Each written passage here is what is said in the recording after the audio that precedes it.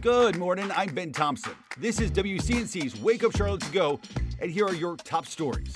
A Mecklenburg County Health Department worker is in custody this morning. This is after police say he posed as a medical professional and performed a fake medical exam on a woman. Now, Daniel Pizzicazola was working as a Spanish language interpreter for the department when police say a woman came forward last Tuesday. Now, the woman claims the suspect came to her house in East Charlotte posing as a medical professional. CMPD is now asking anyone who may have had a similar experience to come forward.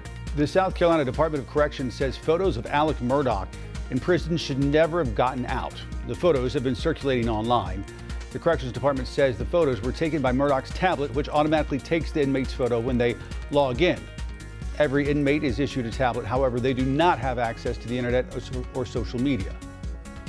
Good morning, I'm Tradisha Woodard. The Biden administration shows a recent plan to relieve 42,000 people here in the Carolinas of student loan debt. Now, officials say eligibility depends on your repayment, stretching back at least 2 decades.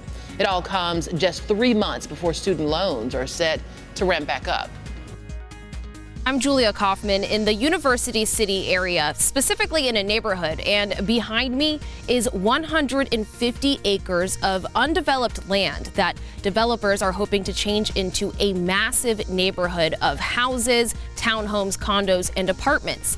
Well, this land is also home to thousands of trees and wildlife that nearby neighbors are concerned will be decimated because of the plan.